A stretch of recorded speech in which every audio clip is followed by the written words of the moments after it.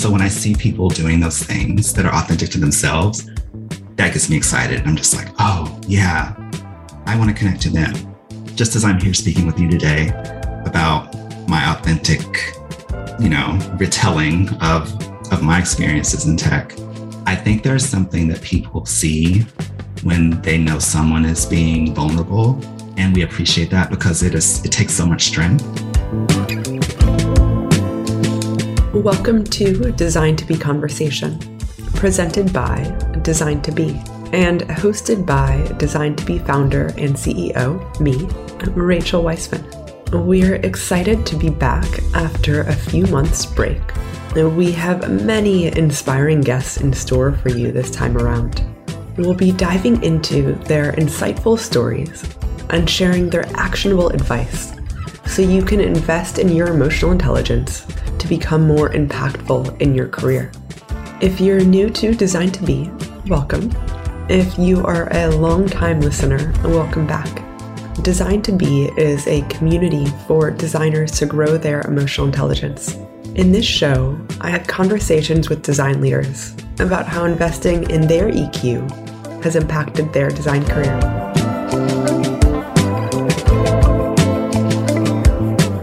In today's episode, I speak with Terrence Williams.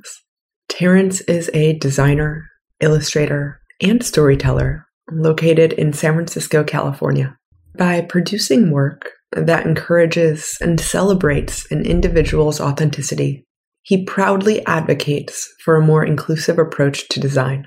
He also strives to connect with audiences through courageous conversation. This has been a critical part of his growth as a voice in the industry, where he elevates designers of color and their intersectional narratives. Terrence hopes to inform, inspire, and empower others to take action and create more inclusive design cultures through the power of compassionate storytelling.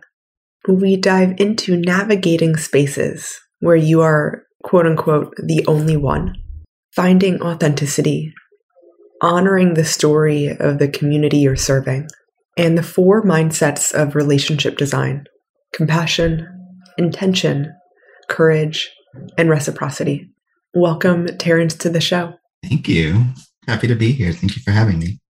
Terrence, you currently work at Salesforce. I used to work at Salesforce. And when I was talking with an old coworker and who is also a guest on the show, Greg Bennett, and I was like, Greg, I want to talk to more people at Salesforce. And is there anyone even in your network that you recommend? He's like, you need to talk to Terrence. So I did a little light stalking and I was like, oh, and I've actually read some of your work and was familiar with you even before, just through light design stalking that I do, of just being familiar with folks in the industry, and came across your article that you ended up sharing that just spoke to me so deeply. That's really what we're going to dive into today. I'm curious, just to help set the stage for folks, what's this article that we're referring to? What sparked you to write it? What's it about? We'll dive into the specifics from there. Of course. So the article you're referencing, Designing My Blackness, and that was an article that came about because of the experiences I was having at the time in the tech space, how I felt I was being perceived as a designer of color, in particular, as a Black designer. I am Black and queer, and grew up in a part of the United States in Kentucky that was rural and very provincial in many ways in its thinking. And so coming from that background and coming from that community, I'd already experienced or had been just privy to navigating certain spaces that I just didn't always feel a part of. And that definitely, that experience was mirrored in tech. And so I wanted to talk about that because I felt like I'd heard other designers talk about their experiences, not necessarily feeling as if they measured up to what a company was looking for. And I think it goes a little bit beyond imposter syndrome. I think it becomes, when we hear these terms, in my mind, are sort of coded: culture fit, or, oh, yeah, are they really going to add value to our team? And sometimes those things can be interpreted in a way a little harmful or a little confusing. And I personally had a few instances of that just throughout my journey, becoming a designer, finding my path, finding community, and of course, entering tech as a designer. And we can definitely dive deeper, but that's the basis, that's the foundation. That sort of was the catalyst for me wanting to talk about it, because I know others had experienced it, but a lot of people were kind of afraid to share their experience in, fear of being labeled or viewed as, oh, you're talking too much, or you're oversharing, or oh, you're bad mouthing these organizations or this space. And that's just not the case. It was just, that was the experience I was having. And first, thank you for sharing. So much of what you're also alluding to is in the umbrella of authenticity. And so I'm curious how your relationship with authenticity or navigating those hurdles, how that began for you. Yeah. So going back to my upbringing, I was always sort of felt like othered. And what I mean by that is, being one of the few Black students in a classroom as early as, really elementary, but especially high school, especially college, undergrad, feeling that otherness. When I was going through my graphic design program, I was the only Black student in my cohort and one of the few people of color. And at the time, I tried to just focus on the work and not think of that, and not really think of that in terms of, I didn't have the language, I didn't have the tools or the understanding to know what I was feeling, but I just knew I didn't feel the sense of connection that my peers seemed to have found. Even when it came to being able to review work or pitch ideas to one another, I definitely found people I could do that with, but there was this difference. And there's actually a little story I'll share that happened to me in undergrad. I was in class and my professor, whom I still in touch with today, wonderful, the University of Louisville, Hyde Art Institute in Kentucky, she was just taking attendance. And she called my name, but she hadn't seen me come in yet. I'd come into the lab and just sit down and started working. She's like, "Oh, I'm sorry." She called my name. I was like, I didn't see you. I'm so sorry. One of my peers says, "How did you not see him? He's like the only Black guy in the class." And that, I like to share that story. At first, it used to make me feel very strange, but then I realized, well, no, it is actually a great example of what my experience was. Not being seen, but also being seen in that same moment. And when I say not being seen, it wasn't intentional or malicious by any means. But the fact that someone labeled that situation as, oh, clearly you saw this person, they're the only one. For someone not of color to recognize that. So it kind of confirmed a lot of those thoughts I was having of like, gosh, I am the only one in this class. And then for someone to verbalize it in such a brash way, that was like, okay, this is what you're dealing with. But it didn't deter me. It actually motivated me to find the community I needed. And that was beyond my classroom. Mentorship beyond my classroom, and just other designers, other Black designers, to understand that I could show up authentically as myself. So I needed to see someone else doing that. I hadn't seen anyone like me doing that. And so when you speak about authenticity, that was my first sort of like real lesson of like, okay, I definitely have had other experiences in my life before that. But in terms of design and this profession, that's when I was like, okay, so I'm focusing on the work, but it's not unrealistic for me to acknowledge this situation. For many years, I felt like, well, maybe I'm focusing too much on it, but that really wasn't the case. So I think this translates to now, current day, working in tech, working in these spaces where a lot of people still feel like the only. And that's really where the article, I think, resonated with a lot of folks, fortunately, or unfortunately, however you want to view that. I'm glad that it gave people, they knew that they weren't alone. But it does make me sad that others experience some of the things I talk about in that piece. First, thank you for sharing. Just hearing you I was just feeling such bodily sensations of like nausea as you were experiencing this. Just because that statement that you shared, where there was no malicious nature behind it, yet it holds such gravity. It did such a, I don't want to say it did a good job, but for lack of better words, it did a good job just of setting up the difficult and challenging aspects of navigating your situation of expressing yourself, and also a beautiful story of then what you needed to do to connect with others in a way that was authentic, that wasn't created and by these different blockades of identity. Yeah, I think I totally agree. And I think looking beyond the structures, for me, it was about breaking my own thinking of, oh, I need to connect only with the peers in my program and people that get it. I had this very narrow view of what it meant to have design community specifically. And that, as you said, there was, in my opinion, there was no malicious intent, but it does, you're right, it does hold a weight. It does sort of like this brunt, like, oh, okay, I guess so. I guess that is true. Even though I knew it, having it verbalized really pushed me to think, well, why does that have to be true? It shouldn't be. And then, then it just progresses us to like the opportunity of actually, it doesn't have to be true. It doesn't have to be this way. Why aren't there more diverse design cohorts in the case of the undergrad program? Why aren't there more diverse design teams? And now I think everyone's very conscious of this and this language and everything. And I hope it continues to trend in that direction. But it does give you pause. But and we'll talk about that, of course. Of it inspired me to know that you can't always wait on those authentic moments to come to you.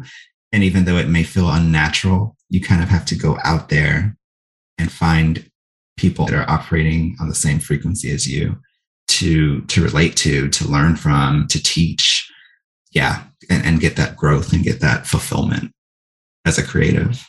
Whether it be more early on in your career or how it's informed where you are now, I'm curious how those moments, whether it be the moment that we spoke about or possibly other moments that have happened, how that informed your career as a designer, whether it be what you're working on or the kinds of organizations that you want to work for, or the kind of people you want to be collaborating with, or the kinds of mentorship that you're looking for. Yes. So I talk about this in the article as well. When I was younger, I had already been sort of seeing this stuff in the world. And what I mean by that is I didn't know I wanted to be a designer. I knew I wanted to do something creative. I actually thought I was going to grow up and be an animator for Disney. That's what I thought as a kid. But I would watch a lot of TV, like 90s kid, watching lots of after school cartoons and things. But I would pay really close attention to ads and magazine ads. And I liked commercials, which sounds strange. I used to like watching like what they're trying to sell, how they're doing it. Like I understood what was happening. I didn't like know, oh, it's advertising and some agency probably put this together. Like obviously I didn't know that, but I knew they were targeting certain audiences. I could tell the difference between a commercial on MTV versus BET. It was a very different tone. It was a very different visual. And in the article, I talk about growing up in the 90s, watching Black sitcoms. So, Family Matters, Fresh Prince of Bel-Air, Living Single, like Martin. I used to watch all these shows, whether it was all of them were age appropriate for me at the time or not, I don't know, but I watched them anyway. And that was me seeing Blackness represented in media in the 90s, like on TV, and sitcoms were such a big part of life then, especially that particular type of setup of the group of friends or a family or whatever. And so just seeing that with Black casts, predominantly Black casts. And there's something else I saw that Issa Rae said in a talk of how that really inspired a lot of her work in terms of when she went on to obviously create Awkward Black Girl and Insecure and all those things. But she was actually feeling super nostalgic about the 90s and the Black representation and the amount that was there. I actually feel like we've lost some of that variety today.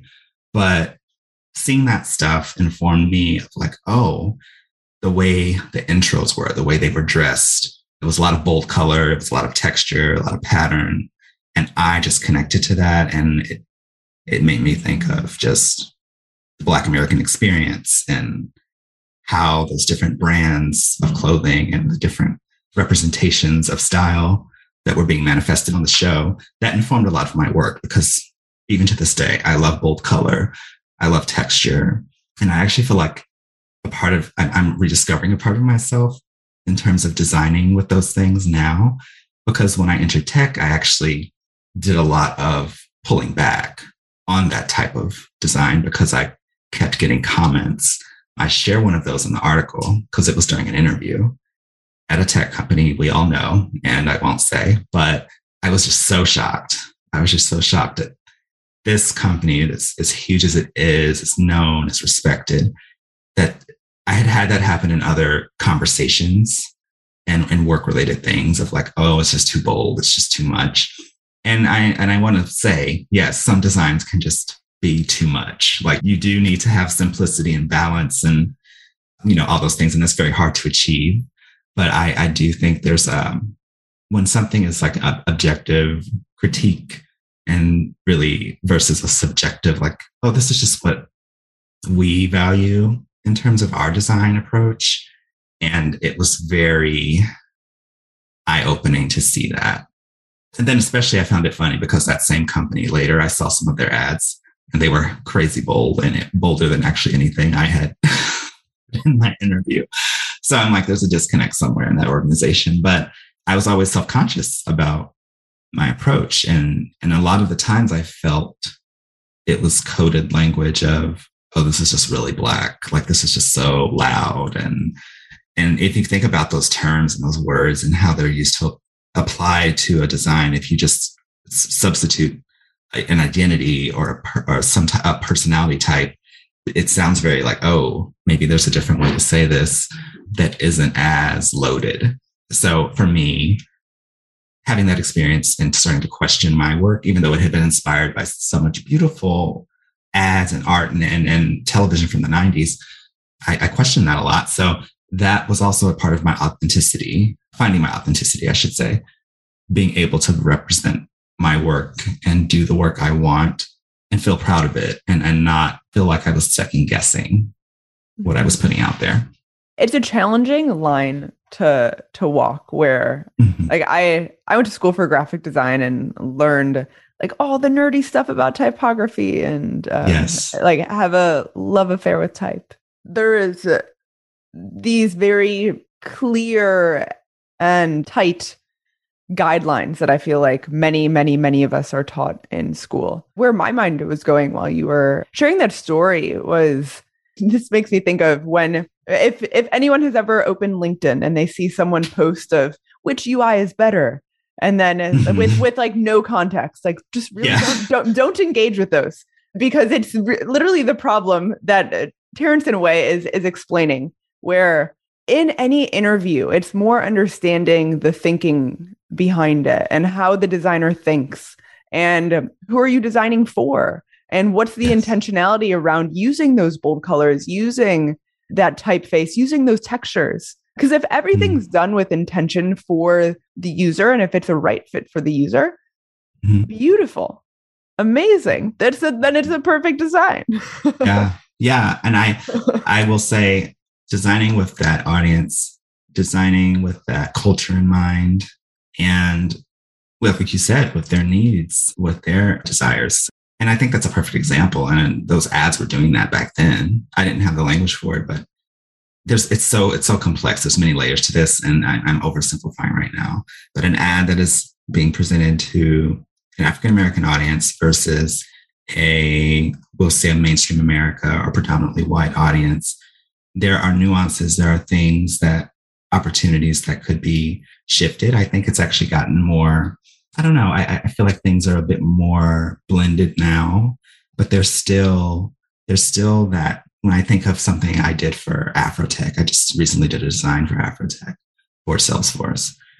I knew that there was a very specific tone and vibrancy and language and the way they use texture and pattern in their branding, I knew that some of that needed to show up in our way. Obviously, it's Salesforce branded event, but it still needed to nod to that. And sometimes I think that's missing when people, but it's literally doing what a UX researcher or UX designer would do. You look at the audience, you try to understand their needs. If you have the opportunity, which I hope we all do, speak with someone from that community. For myself, I have attended Afrotech. I knew people that attended. I'm going to speak at Afrotech. So I kind of had this sense of, I know the community enough to be able to give some high level direction creatively. So those nuances are important. And I think it just speaks to the work as a designer that you put in to understanding, it's no different than when we're doing something and we want it to be accessible. We consider all these things and we try to design with that audience and make them a part of that process. It should be no different with culturally or, telling stories from certain communities. I think it just makes sense.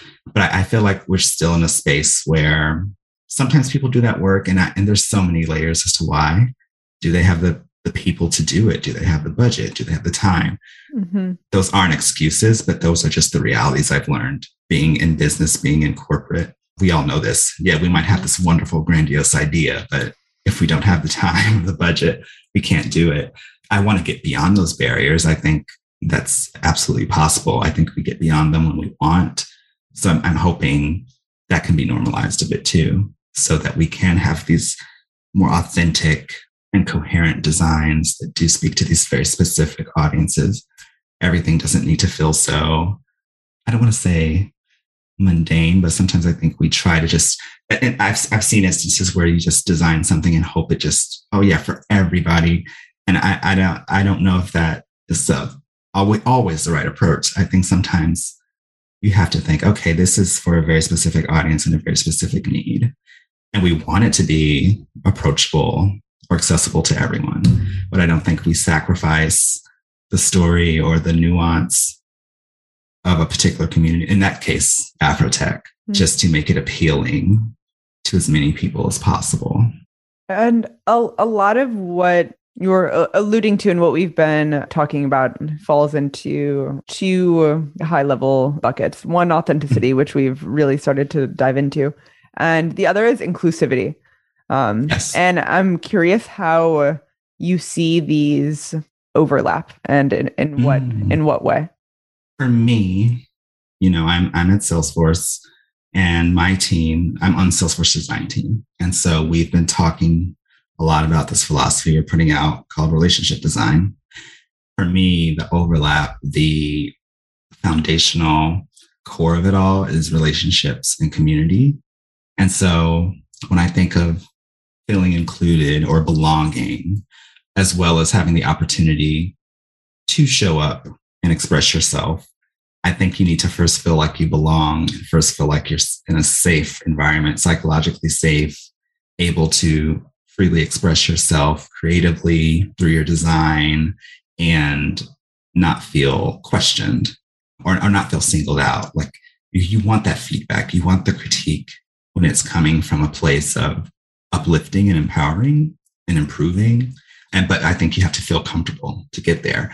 I know as a Black designer myself, I've been on teams where I did not create the work that was in my mind, or I wanted to sketch out, or I was like, oh gosh, this isn't going to be well received, or I don't know, I feel like people aren't going to get this or understand what I'm trying to do. Like I've had those doubts, and I will just say it's kind of like this intersection of it, because all designers have that, I feel, regardless of background and experience, that sort of, is this good enough? Because we're constantly like, there's this competitive element, but there's also this, I want to be respected, but I don't want to like my stuff to feel like too out there.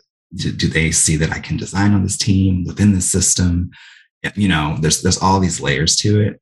So when you add the element of identity and trying to be authentic, it amplifies the anxiety. I completely resonate. Yeah. And so I've tried to just pause. And when I go to the relationship design, philosophy we have. I really love that and realized that it was something I had been practicing before. I just didn't have this framing of relationship design and those mindsets that exist within that. So the mindsets I'm referencing: compassion, intention, which I heard you mention earlier, reciprocity, and courage. And so those four mindsets is what we call them. I think were super key, especially courageousness, being able to just identify this is happening to me, or I'm feeling this way, or others are feeling this way, and starting to speak about it and acknowledge it in a way that, is vulnerable and could potentially leave you open to commentary and critique from others. But I was like, well, that's okay. They have a right to feel how they want to feel, but so do I. And then when I think of being intentional, it's kind of what I was referencing with the Afrotech example. You're designing something and being very intentional about the story you're telling, the message you're putting out there. Reciprocity, obviously, it is a two-way street. I want to be uplifted. I want to uplift others. I want to elevate them. And I think those are like the basis of building that community. And then when you think of compassion, obviously just understanding, like you said, that resonated with you, the comment I just made, just sharing, just saying something as simple as that with a peer or a mentee or a mentor, whoever it is. That's kind of how I started to move out of that space of feeling isolated and like I didn't have anyone to connect with, to really starting to figure out what I wanted out of those connections, what authenticity meant to me, which I can share. But I think everyone should ask themselves that question, because it's not going to be the same for everyone. I may feel like I authentically represented myself and did this awesome design. And yes, this is my identity and it speaks to who I am. And it's addressing all of these problems and providing a solution. And someone else may look at that and say, actually, this just doesn't, that's nothing. And that's okay. So it's about what that means to you. And then kind of finding that shared agreement in a team setting, what are, not to sound too workshopy, but what are those team agreements? What are those things that resonate with us all, that we all value, that we all want to support, but that still allow us to be individuals and bring our full selves and share our work. And it's not easy. It's very much work, and it's very much an investment, but I think it's an investment worthy of your time. I remember when relationship design came out not too long ago, and I felt like there was many overlaps with the approach with Design to Be. So I was really excited to see it out in the wild. I'm curious, for folks who are curious about relationship design and those 4 pillars that you mentioned, what are things that you have done, or maybe it's building upon those 4 pillars, whether it be your design process or collaborating with folks, to really bring those to life? So I can give you a couple examples, actually. So for me, the community piece and finding those authentic connections, you actually mentioned one, Greg Bennett. Hi, Greg. Hope you're listening. Greg's a wonderful person, as you know, but super talented designer and a conversation designer. I'm a visual and brand designer, although I did do product and a lot of demo prototyping and those things. But I am drawn to the storytelling. And so I have really beautiful conversations with Greg about conversation design. And, he views it from a linguistic point of view and like what we're actually doing. We're having a conversation and the turn taking. And so I actually had to visualize that for an article he wrote that's on our Salesforce Design Medium.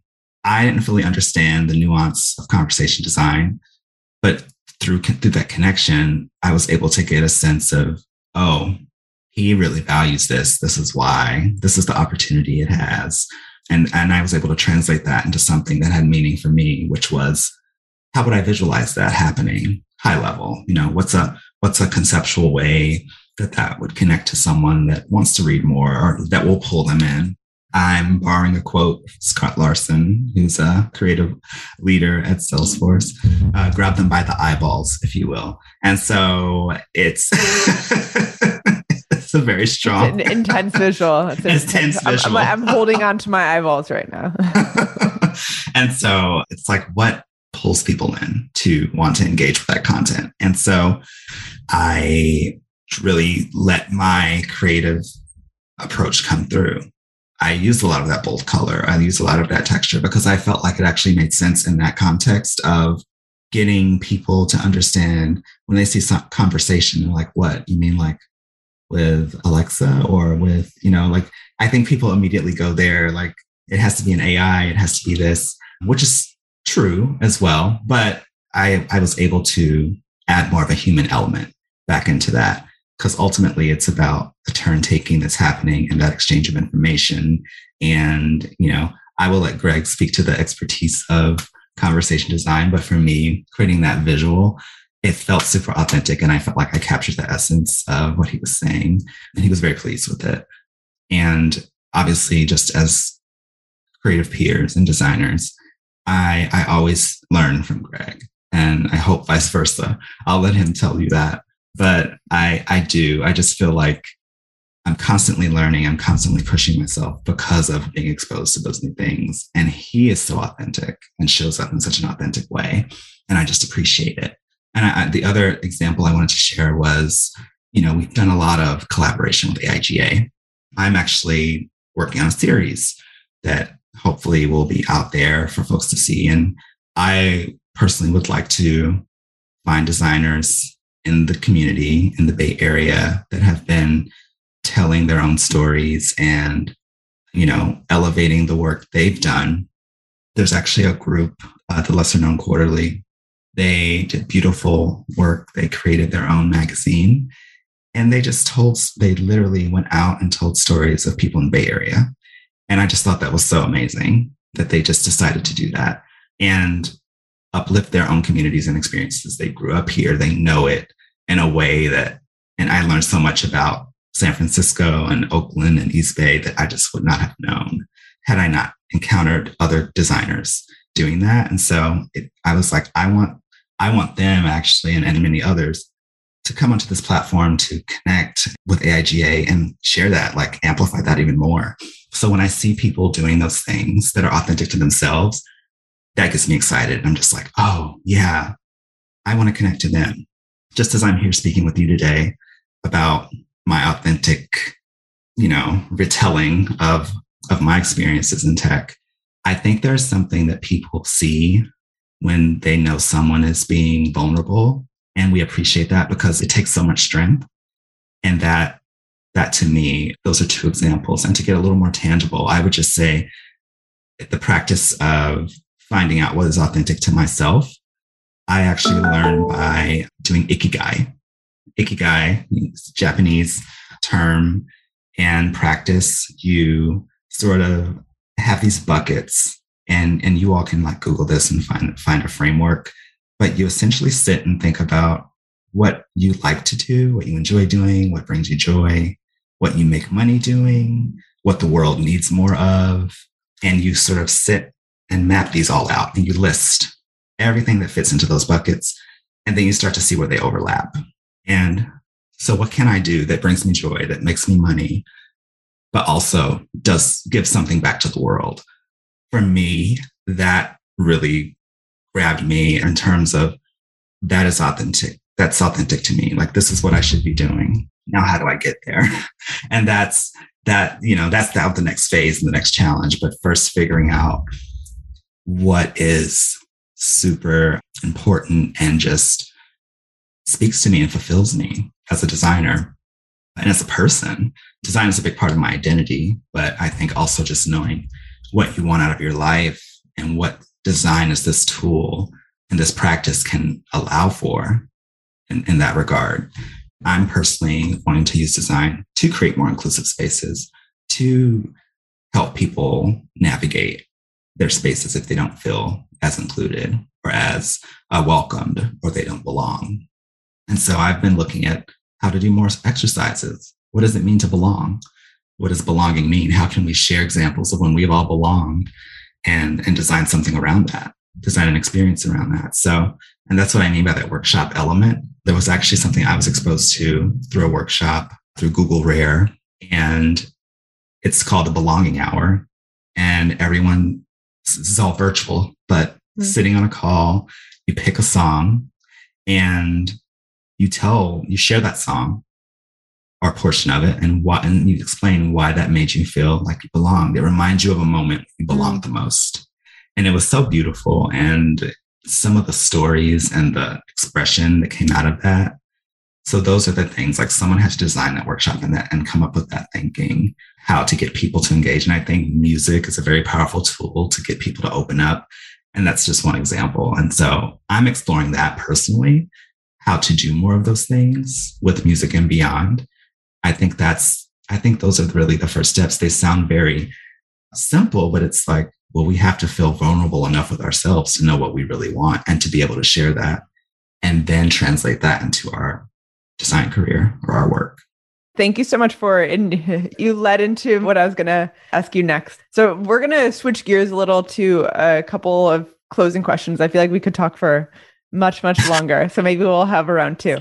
Sure. But a lot of what we've spoken of today, so whether it be authenticity and inclusivity and everywhere in between, all falls into the bucket of emotional intelligence.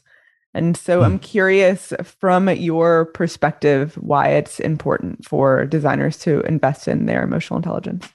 I think everyone should invest in it, designer or not. Emotional intelligence for me has just allowed me to understand, speaking for myself, the difference of reacting to something as opposed to really sitting with it and processing.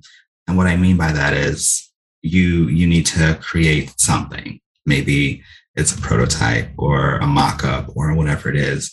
Sometimes I feel like as designers, we can be in this very reactionary space, depending on our teams or our charter and what we're trying to do, and then just the structure of everything around us. I think it's more powerful when, going back to those mindsets, it's very intentional.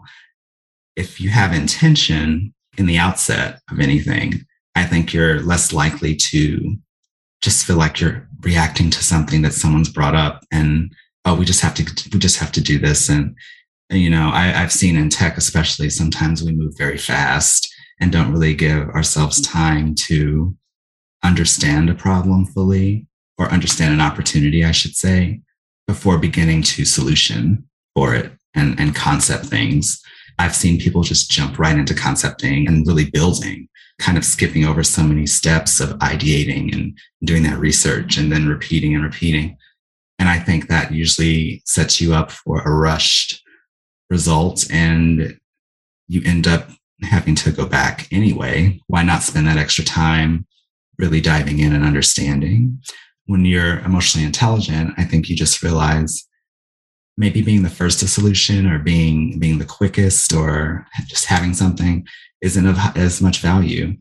That research or asking those questions or just pausing and understanding, like, okay, this is the problem we're presented with, but is that actually the problem? Maybe we need to do a deeper dive.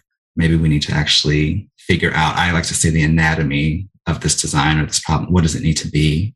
What is it solving for? And are we actually solving for other things or other problems that are going to be uncovered? It's really like, if you're a UX researcher out there, like that, this is all like, of course. But when you're in these spaces where you have to go super, super fast, and it's just like, oh, we just got to get our website done and we have to refresh it. It's like, well, did we do the testing? Did we understand what resonated most with our audience? Does this actually align to our brand values? How are we positioning this? I think it's really about taking the pause and doing that upfront work. And as a designer, one of my mentors gave me this. I really value language, and I know Greg would appreciate that. But valuing language and valuing what is it we're actually saying? How are we saying it? Who are we saying it to? Who do we expect engagement? Is this a give take? That can inform so much about design. To me, it's a conversation or a story or an experience. And without the right language and without the right just conceptual thinking in the beginning, I feel like you can easily get off track. And being very reactionary, at least in the tech space, is what I've seen happen, as opposed to pausing and realizing we do need to do this, but we should also take a moment to understand the why a bit more. Why are we doing this? Who is it helping? Is it helping anyone? One last question. If you could ask one thing of the audience in relation to anything that we spoke about, maybe it's something that they can get started on, maybe something for them to read or listen to, or some action that they can take once they press pause. What could it be? I say stop and ask yourself, what does authenticity mean to you? And how does that manifest? What would that look like in your life? The other part I would say is when you think about all the relationships in your life, are they giving you as much as you're giving to them? Meaning, is there reciprocity? Be vulnerable in those relationships. Are they uplifting you and are you uplifting them? I like to ask all my friends, who are you mentoring? Because I think a lot of us, and myself included, I was very much in a space of wanting mentorship, wanting community, and realizing that you have to build that for yourself at times. And when you are building that, others that have a similar view or desire to connect, to uplift one another, will be drawn to you. I'm a very big believer in energy. And if the energy you're putting out there is what you will get back. And so I think if you want that community, if you want that authenticity, look at your circle, look at what you're doing, because there were a lot of other things that I was doing in my day-to-day that just didn't allow for that connection. It didn't allow for me to be authentic. And until I addressed those behaviors of figuring out what authenticity meant to me, of figuring out where I saw my career going, where I saw my contribution to the design profession going, and just to the world, I was not able to connect with the people I wanted to connect with because I didn't even know myself well enough. So I would just say pause and figure out what's going to really fulfill you, and then look for that connection. Beautiful. Well, thank you so much, Terrence. I so enjoyed our conversation, and we dove into some very meaty, but also great approaches for folks to dive into. So I so appreciate your time. Thank you. Thank you for having me. That wraps up another episode of Designed to Be Conversation. Thanks so much for listening.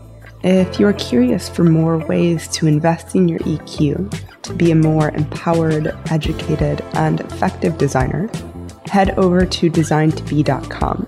That is DESIGNTOBE.com. You can take our Design Process EQ quiz or sign up for our newsletter to receive the latest Design to Be community building, live offerings, and self-inquiry guidance directly to your inbox. If you enjoyed this episode, we invite you to leave a review on Apple Podcasts, Spotify, or anywhere you may listen. Be sure to share this podcast with a fellow designer who's interested in investing in their EQ. And again, thanks so much for listening.